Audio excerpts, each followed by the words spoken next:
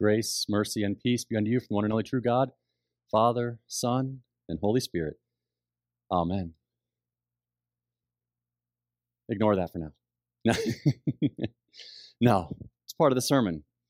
But first, I got to tell you about what was going on in Jerusalem that day that Peter had a vision. Really, a lot of goodwill was beginning to build up in Jerusalem about the Christians. On the day of Pentecost, more than 3,000 people were baptized. The Lord continued to add to their number day by day. They were from home to home and in the temple every day proclaiming Jesus. They were gathering together to hear the word of the apostles, to break bread, celebrate the Lord's Supper, to pray, to fellowship, and people were continuing to be added. People were being healed. If Peter walked by and his shadow touched them, they would be healed. The Pharisees and Sadducees tried to stop them. They beat them. They threw them in jail, but the angel released them. They stoned Stephen and killed him. But the church couldn't be stopped. But you see, there's a problem. Jesus had said, "Go and make disciples of all nations." He said, Jerusalem, to Judea, to Samaria, to the ends of the earth. And they were doing wonderful in Jerusalem, even beginning to get the word out a little bit as people were leaving Jerusalem and going out, but they were still there in Jerusalem. And they were still just reaching the Jewish people. And so Peter has this vision suddenly. He's up, he's praying on top of the roof, and suddenly God comes to him, brings down this sheet full of unclean, common animals. And the Jewish people weren't supposed to eat those. That was one of the Levitical laws of what they could eat and what they couldn't eat. And notice again, Peter said 3 times, the Lord did this to me. Peter and 3, God and 3. They kind of go together.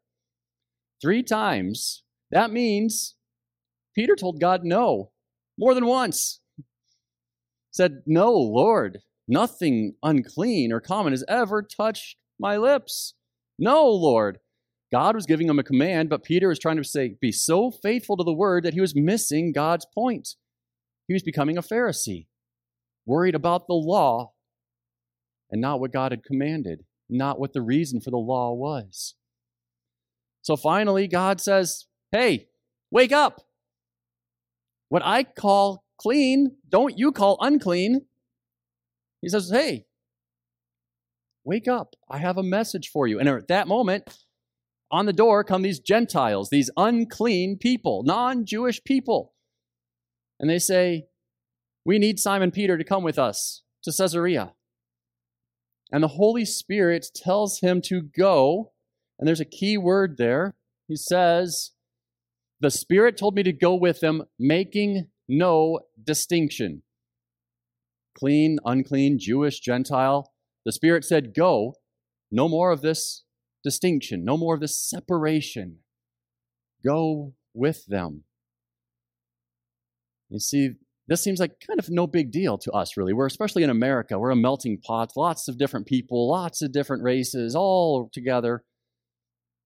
This was a big deal in Jewish circles, and especially, as I told you at the beginning, the church was experiencing a lot of goodwill in Jerusalem. People were coming in and continue to join the church. And here comes Peter, the Peter, going to the Gentiles, going into their home and staying with them and eating with them. That's upsetting the apple cart. So Peter comes back and he's brought before the voters' meeting. "Pastor, you did a bad thing." Imagine it's like you guys bringing me before the voters' meeting saying, "How dare you do that, Pastor?" And so he doesn't argue.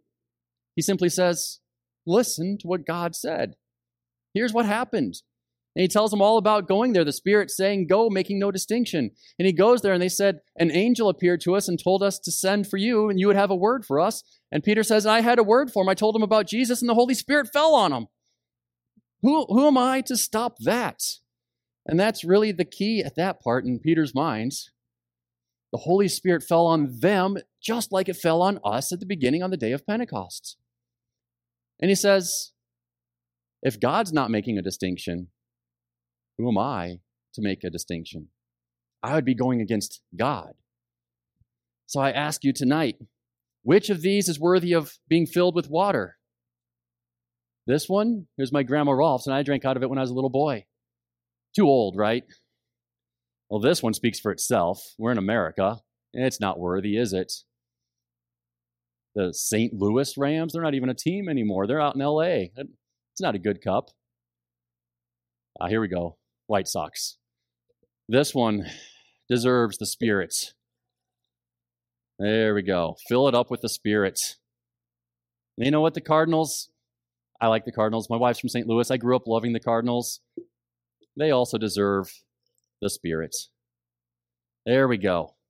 Right? That's what God said, right? Certain ones deserve the Spirit and others don't. No. Make no distinction, God said. What I have called clean, don't you call unclean. He says the Spirit goes to all. And Peter says, well, I went, I told them the word, and the Spirit was poured out on them just like on us. And their whole household were baptized.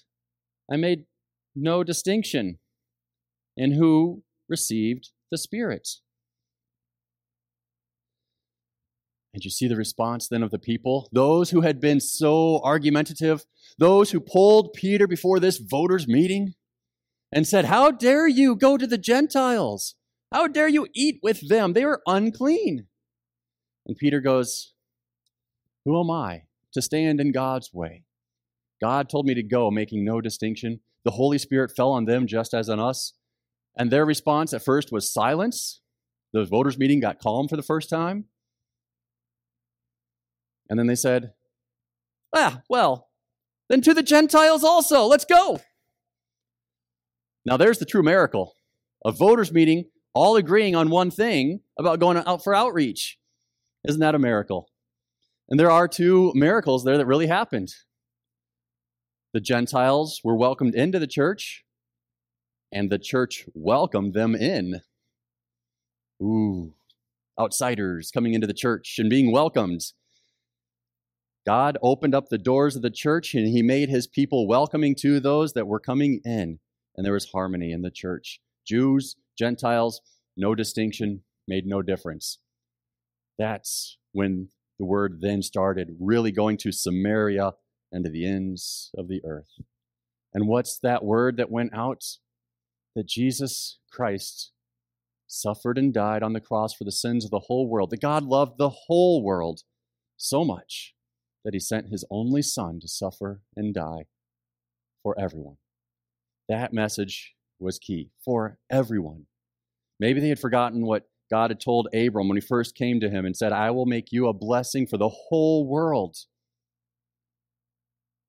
The Jewish people were set apart for God to work through to bring about salvation. When that salvation came, it wasn't to stay, it was to go to be a blessing for the whole world. And so the apostles now are sent out, not just Jerusalem or Judea or Samaria. Now they're going to the ends of the earth. In the rest of the book of Acts, you see them going out. Philip and the Ethiopian, Saul becoming Paul and on his missionary journeys. And at the end, they're in Rome. And the whole world, Caesar himself, will hear the good news of Jesus Christ. And how do we know that it worked? Because you're here. You're hearing about Jesus Christ. I'm not Jewish. I don't know if you're Jewish. So we all have heard about it. The word has gone out. Salvation has been brought to you again tonight in your hearing. May you remember that God makes no distinction. And he sends his Spirit out on all through the word of Jesus Christ. And again, tonight you have heard and received. And in his name we give thanks and praise for that. Amen.